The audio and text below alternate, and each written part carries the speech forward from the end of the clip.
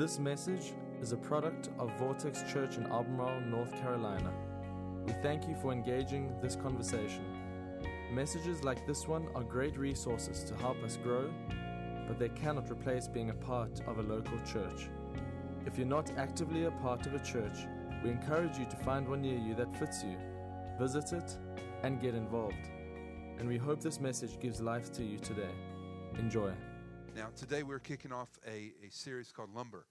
And I believe that for the next few weeks, God is going to open up a couple scriptures for us. And we're going to talk a lot about what it means to be offended. Now, you don't have to look too hard to find somebody that's offended today. You don't have to look too hard to find something that is offensive. And it's pretty interesting in that. So we're going to dive straight into a story from the life of Jesus in Mark chapter 6, where a lot of people get offended by Jesus. All right, so watch this. Mark 6, verse 1.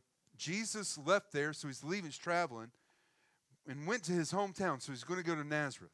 Jesus left there and went to Nazareth, accompanied by his disciples.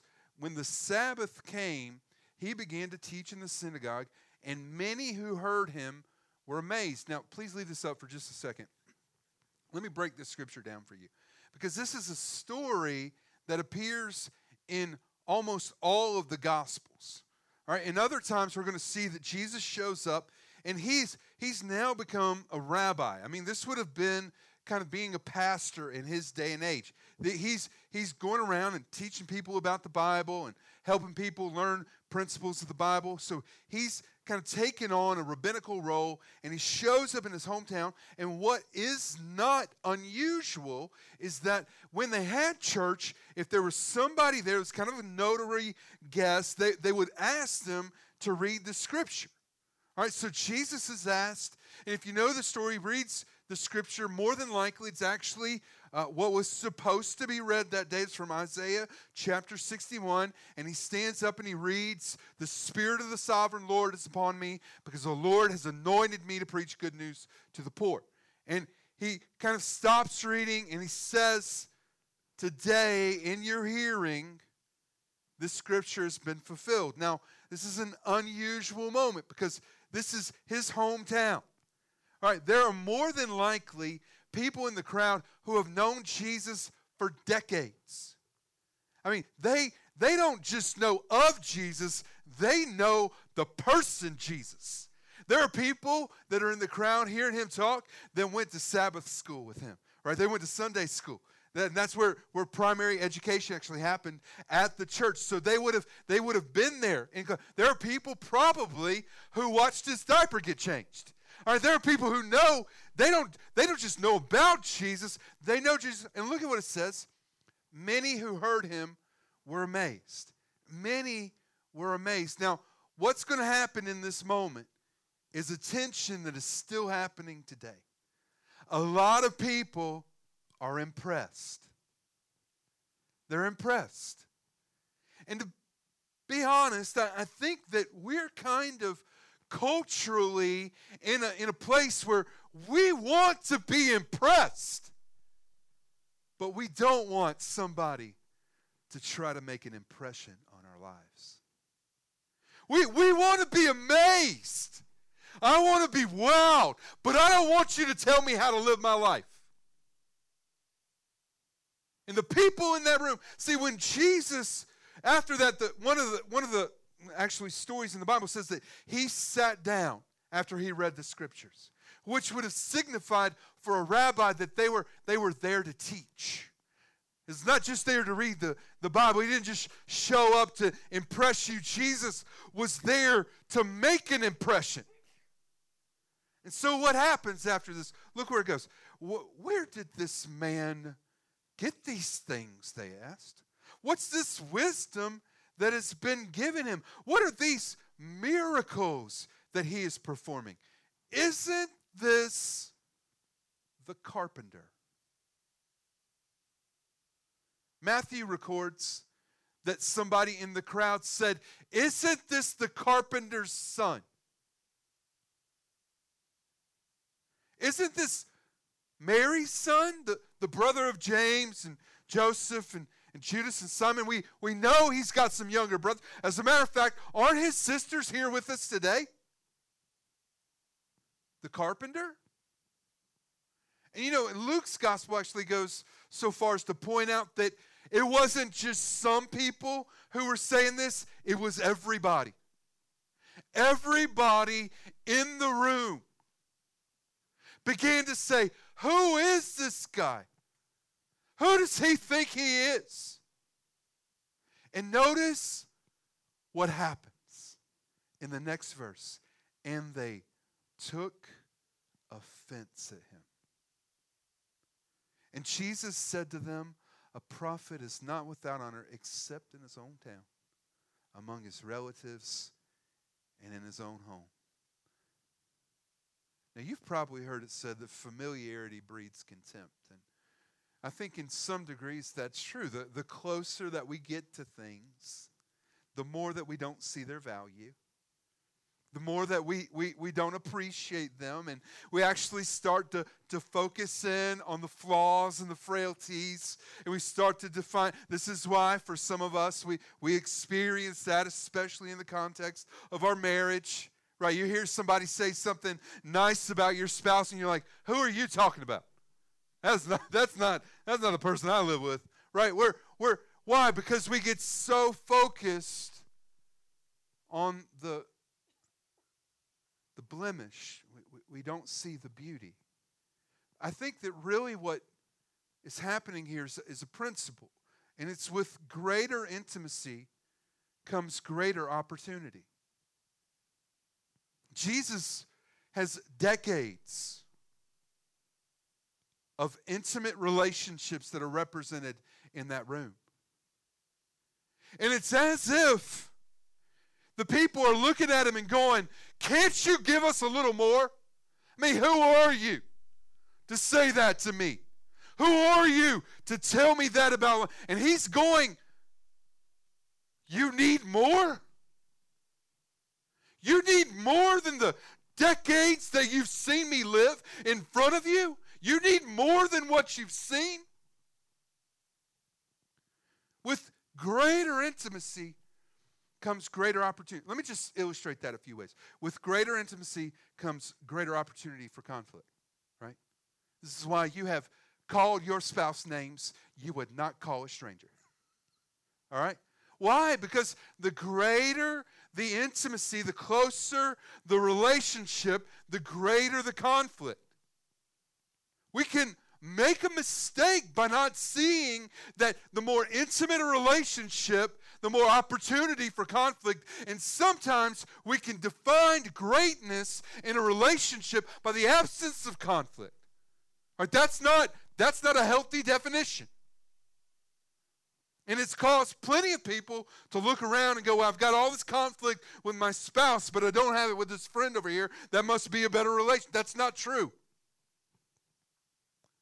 There's greater opportunity for conflict in intimate relationships. Jesus is actually pointing to something, that there's greater opportunity for honor. Do you notice what he made the issue? He didn't say, listen, you stiff-necked people that won't listen to me. He didn't say, hey, listen, what do you need to be impressed? No, he said it's honor. A prophet is without honor. Why does he make the issue honor? Here's the thing. Honor is a decision that we make to give authority that God has put in our lives. When you read through Ephesians 5, right, it's really clear that God sets the husband up as the leader of a home, which is a burden. It's a lot of authority and responsibility.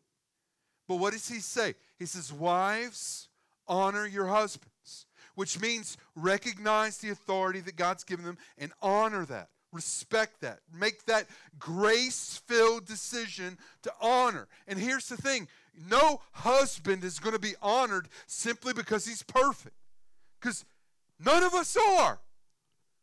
All right, it's a grace-filled decision to look at somebody that you see all the frailty, all the failure, and to say, I'm going to honor you, which is why When the Bible defines your relationship as a parent to your kids, it does not say it's based on performance. It says what? Honor your father and mother. And all of us that are parents love that that's not based on our performance because we know we blow it. Honor is a decision. It's a choice. And we give it not based on performance, but based on grace. So the greater the level of intimacy, the greater the opportunity for honor. But there's also greater opportunity for judgment. Why? Because the closer you get to somebody, the more you're going to see the things that are broken and lost within them. And it's really easy. I don't know if you've noticed, but it's really easy to focus on that. You ever notice, you ever think about that? What do you see in somebody? What do you see in the people who are closest to you? Do you tend to focus on the small things that are difficult and challenging? Some of y'all are probably like, listen, I love my spouse, but they need to stop snoring. All right, I cannot sleep at night. I'm going on a week without sleeping good. God, just change that, please. And it's so easy to define people by the failure that we've seen. Have you ever noticed that closeness changes your perspective? The closer you get to something, sometimes it's harder to see it for what it really is. One of my favorite artists is considered a modern abstract artist. Her name is Georgia O'Keeffe. She didn't actually paint abstract pieces, although they look abstract. What she did is she took a big picture and she zoomed in on it. And so she would take, often it was pictures of things that were occurring in nature, flowers, plants, stuff like that. And she would zoom in really close to a point that you wouldn't recognize it. Here's a few pictures. I mean, if you're looking at that looks pretty weird to me, just to be honest. I don't know what that is, but it's a flower. And it's really zoomed in. Here's another one. Same thing. All right? Again, flower, really zoomed in. And sometimes, I don't know if you've noticed this about yourself, the closer we get, the harder it is to see something for what it is. The closer we get, the harder it is to see. Sometimes we experience that as we get close to somebody, right? We get close to somebody and then things feel scary because we feel as if we never really knew them at all. We find something out 15 years later, 20 years later, and it's scary because if that's there, then what else is there?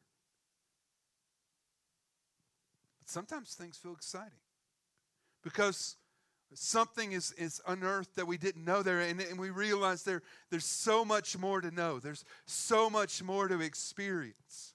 And sometimes the closer we get, and this is almost inevitable, things feel broken. Because what we see, we judge on our end, we judge it to be failure. And things feel in those moments like a broken mess. And what you're looking at matters. The Bible describes our hearts as if it has eyes, the eyes of our hearts. And where the eyes of your hearts are fixed matters, which is why I think the writer of Hebrews in Hebrews 12 says, let us run with perseverance the race marked out for us, fixing our eyes on Jesus, the pioneer and perfecter of our faith. Pioneer, right, which means he's blazing the trail. He's the one leading. Perfecter means he's the one that's, when we get a little off course, he's reining us back in. No, come on, let's get it back in. He's the pioneer and perfecter of our faith. And when is he that? He's that when we fix our eyes on Jesus. See, here's the thing. It's really easy to get your eyes fixed on other things. Far too easy. Some of you right now might have your eyes fixed on a relationship, and in the eyes of your heart, you're looking at a person for fulfillment. You're going to chase after that. You're going to sacrifice other things for that. For some of you, it might be a career or an opportunity within a business. And what happens is when your eyes get fixed on something, the eyes of your heart, you'll sacrifice everything else for them. And I hate to tell you this, but there is no relationship, there is no business endeavor that is going to take good care of you, that's going to shepherd your soul. What will is Jesus.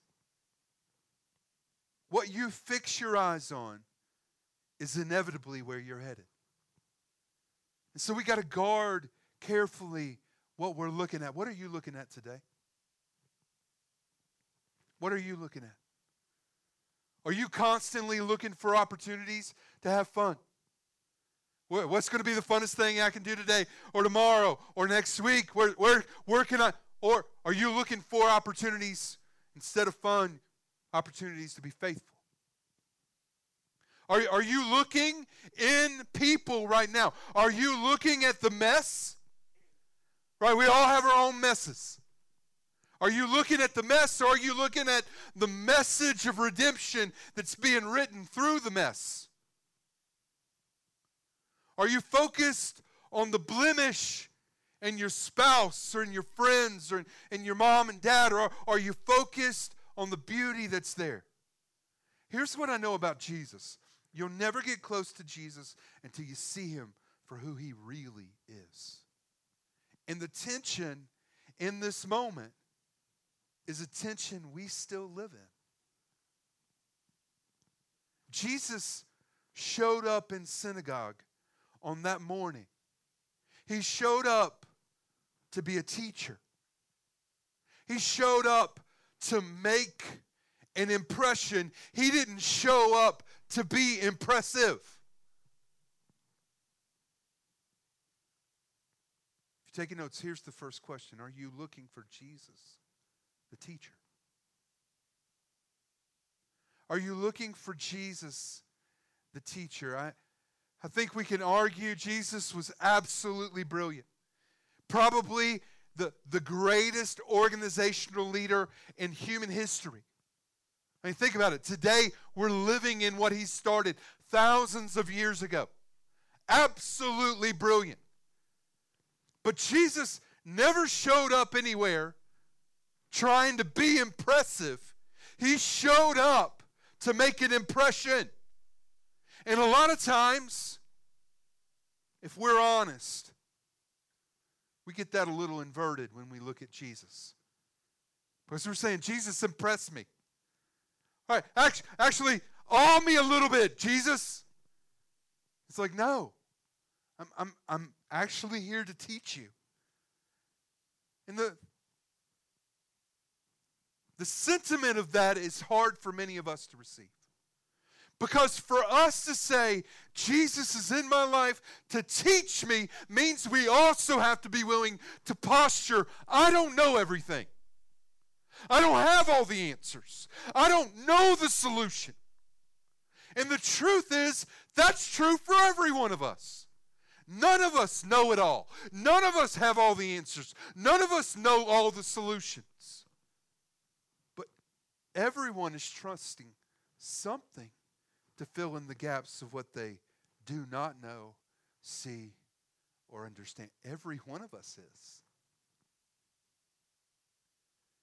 And the sad thing is that in a world that is filled with so much information, with so many people around us who are trying to be impressive, it is so easy to get our eyes off of Jesus, the teacher. Now here's a question. I want you to think about this. Instead of looking for Jesus, the teacher, are you looking for Jesus, the carpenter? Isn't that what the crowd said? Isn't this the carpenter's son? Isn't this the carpenter? Right, the word carpenter literally means handyman. That's what it literally means. All right? So we think of carpenters like building things, and that's probably true. There are probably people in the audience as Jesus is teaching who are going to go home and have dinner on a table that Jesus built. But it's probably equally true that there are going to be people who are going to go home and kind of dine under a roof that Jesus fixed. Because that's what a handyman does, right? I worked for a handyman when I was in high school and in college. And you want to know when we got a call? We got a call when stuff was broke. When a pipe busted, or there was a hole in the sheetrock, or the kind of steps walking in and falling apart, that's when we got a call. That's when we showed up to fix something that was broken. And you want to know what? The people were okay with Jesus having that role. They were okay with Jesus as a carpenter, but they didn't want anything to do with Jesus as a teacher. And when he actually started trying to teach them, they got what? They got offended. See, a lot of people want Jesus when they're in trouble, but they don't want Jesus to inform how they live their lives.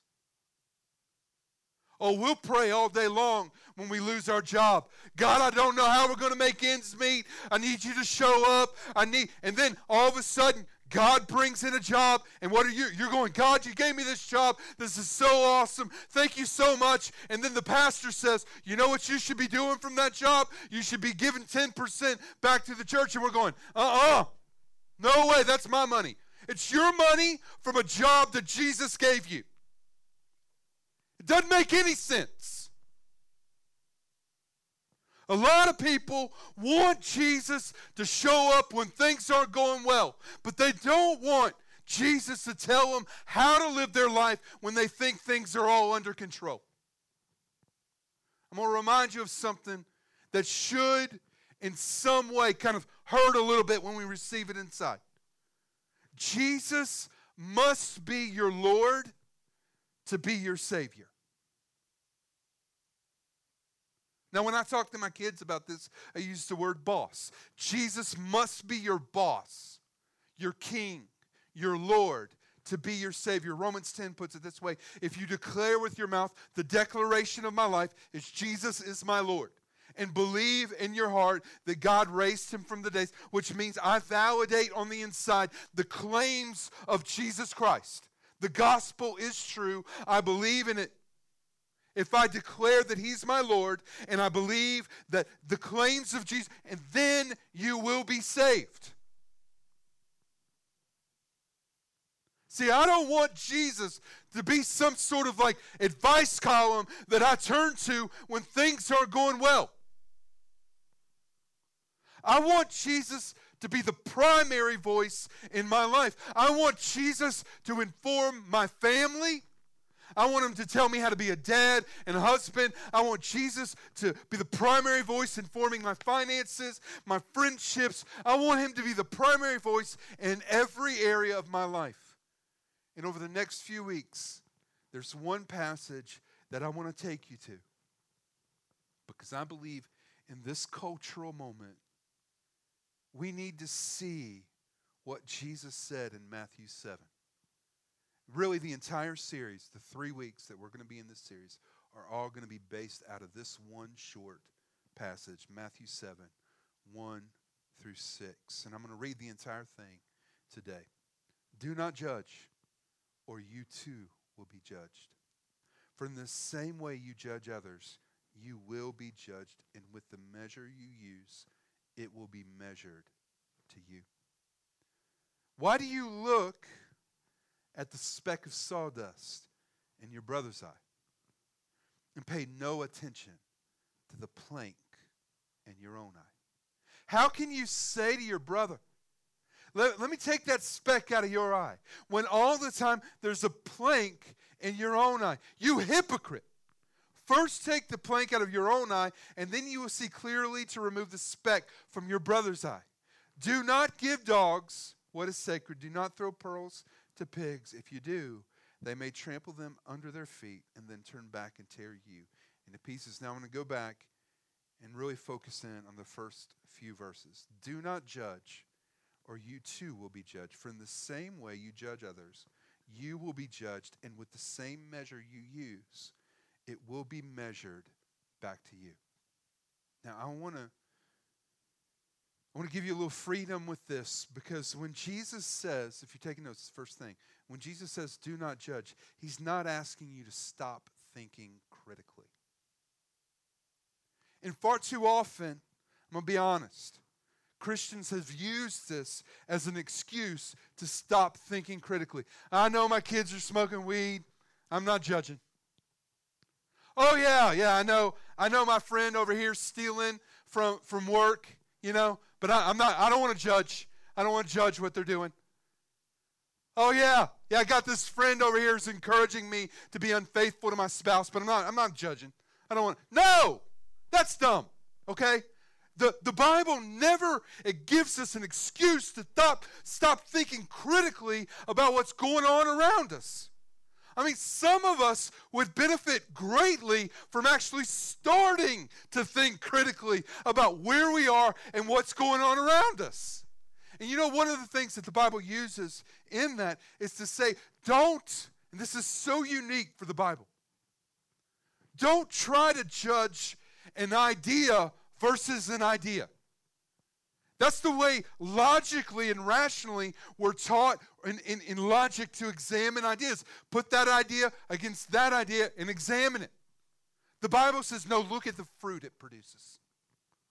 Look at the fruit. Like, why are you going to take business advice from somebody who can't even run their own? Why are you going to listen to somebody tell you that you ought not to let your husband treat you that way when they're on their fourth marriage and about to leave? Why are you trying to take financial advice from somebody can't keep money in their bank account and is always having to be bailed out? Look for the fruit. Look for the fruit. This is not an excuse to stop thinking critically. What's happening here, if you're taking notes, this is it. Jesus is asking us to stop projecting harsh, negative verdicts, especially on our brothers and sisters in Christ. I know none of us would do that, okay? None of us would have somebody around us doing something that kind of irks us, that we know is probably sinful, and I know none of us would ever say, oh, did you see they're doing that? They're going to hell. That's what it means to be judge. It's to pronounce over somebody the end result of what's going on in their lives. And honestly, that's pure sarcasm, because most of us have done that. And Jesus is saying, no, please. Please don't do that. Can I remind you of something I've said a bunch before? You can make a point or you can make a difference, but rarely can you make both. And I don't know if you're paying attention to the world that we live in right now, but it really seems like people want to make a point today. It really seems like we're willing to sacrifice the feelings of someone else just to say something stupid online. Like we're going to win someone over from some snarky comment that we make, instead of actually choosing to love and care for people and value them and make a difference in their life. I love the way John Stott reflects this. He says, this commandment does not commission a requirement to be blind. In other words, this isn't just God saying, no, don't see. It is instead a plea to be generous. And you might be like, what? Generous? I'm supposed to give them money? No. Generous isn't just about money. Generous is about what we have been given in abundance, having the willingness to give it away. And you want to know what you have been given in abundance? Grace and forgiveness. The big point that Jesus is making here is what you harbor against a brother or a sister doesn't compare to what God could hold against you. It doesn't compare. And the way we treat that tension is absolutely defining in our relationship with God. One commentator said, to be quick to judge others is to invite God's judgment on yourself.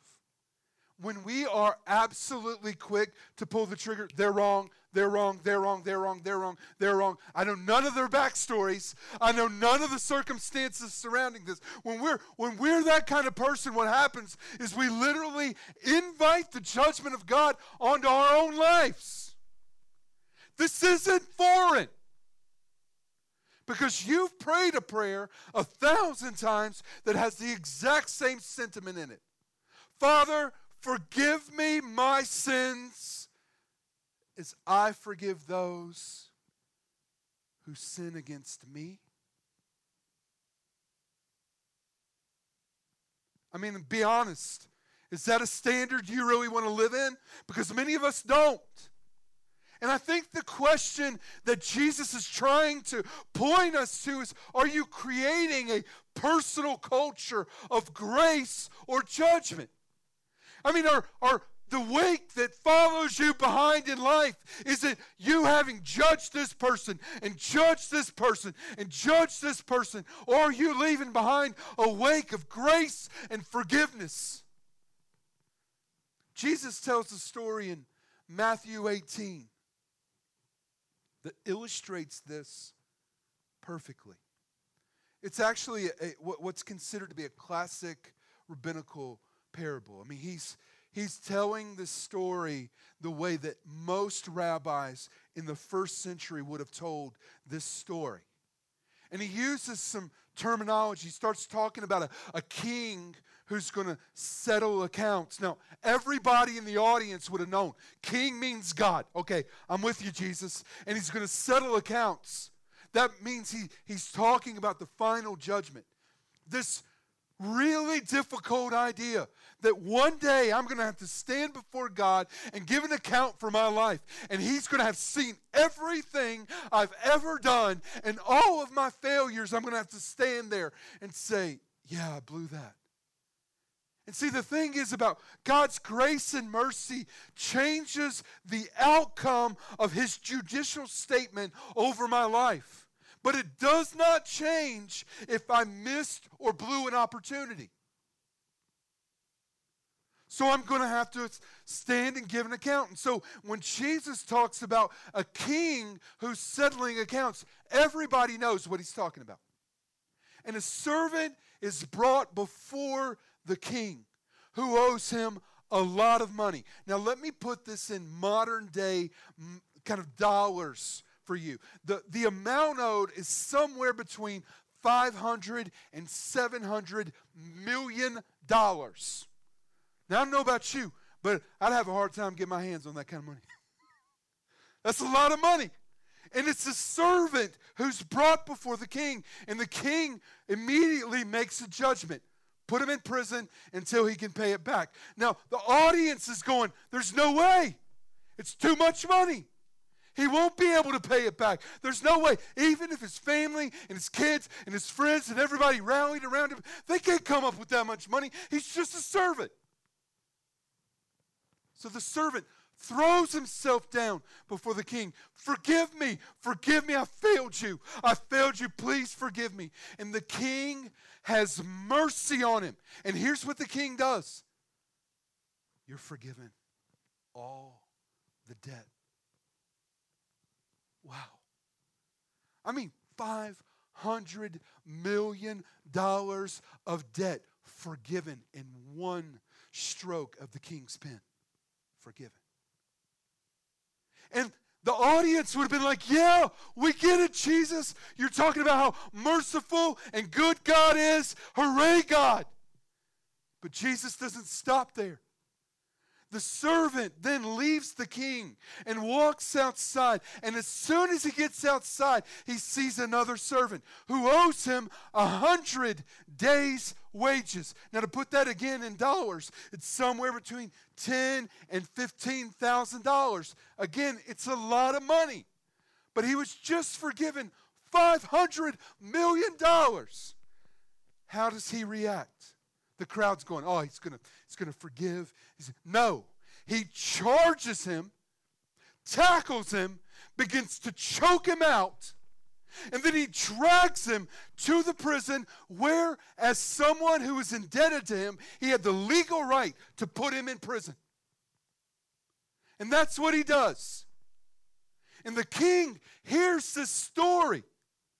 What? Bring him to me.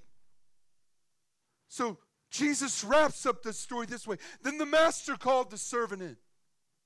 You wicked servant. I canceled all that debt of yours because you begged me to.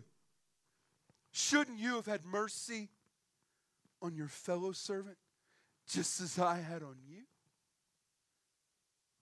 And in his anger, the master handed him over to the jailers to be tortured until he could pay back all he owed.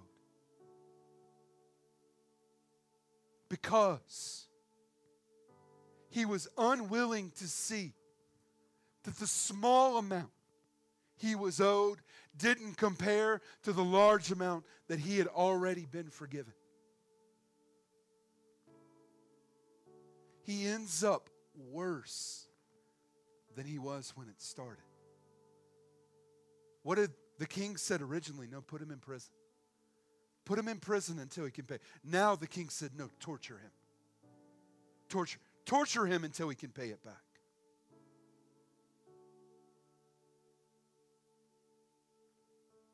What you harbor against the brother does not compare to what God could hold against you.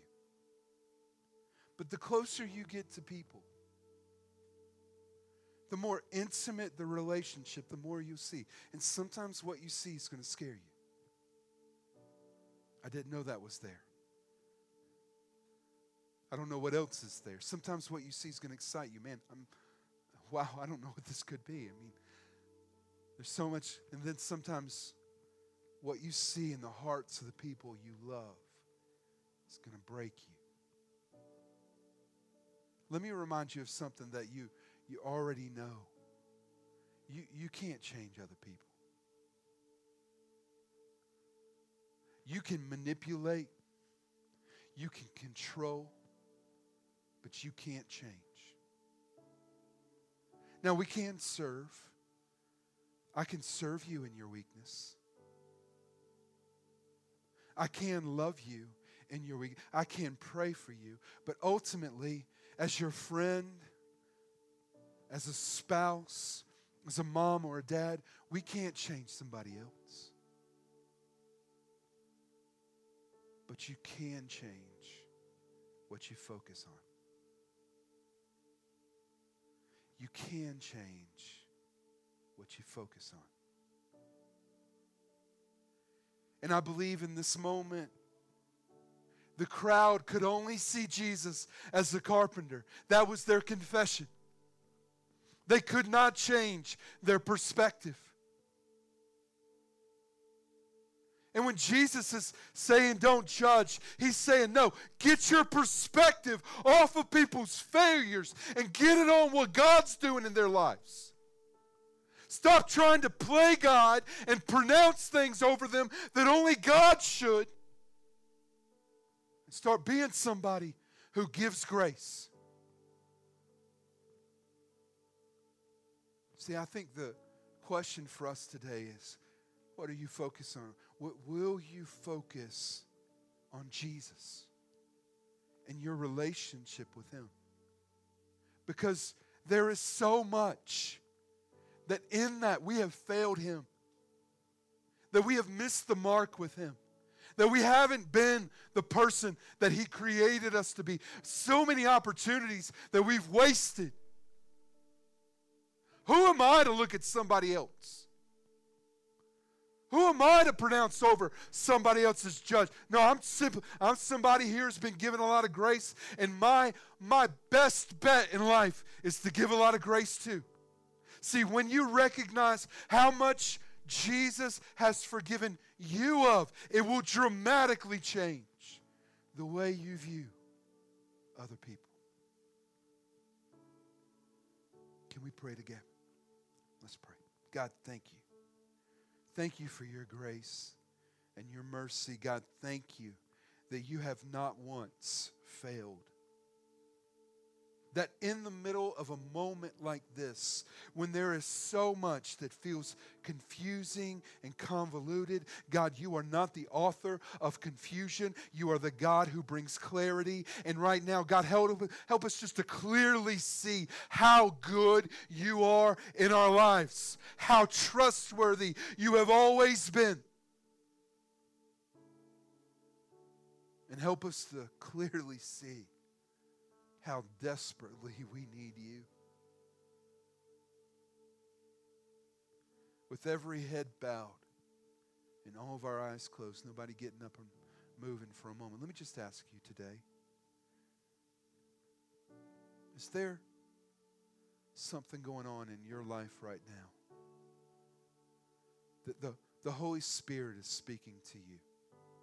And right now, maybe you're a little bit like that person in the crowd, and you've been looking for Jesus as a carpenter, and you've called on him when things were difficult and challenging, but things have been good, and you've resisted doing some things that you know God has said to do. And today,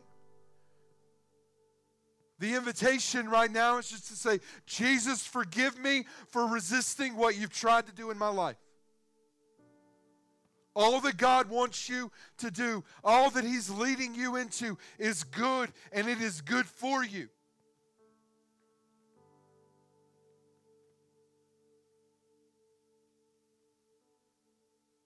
Maybe today, you've been so focused on the faults of people around you that you've allowed yourself to become judgmental. And in doing so, you have pushed the grace and mercy of God away. You have taken your perspective off of how good and gracious God has been to you. Thanks for listening. This podcast has been a production of Vortex Church in Albemarle, North Carolina. For more information on our church, we encourage you to visit us online at vortexchurch.com.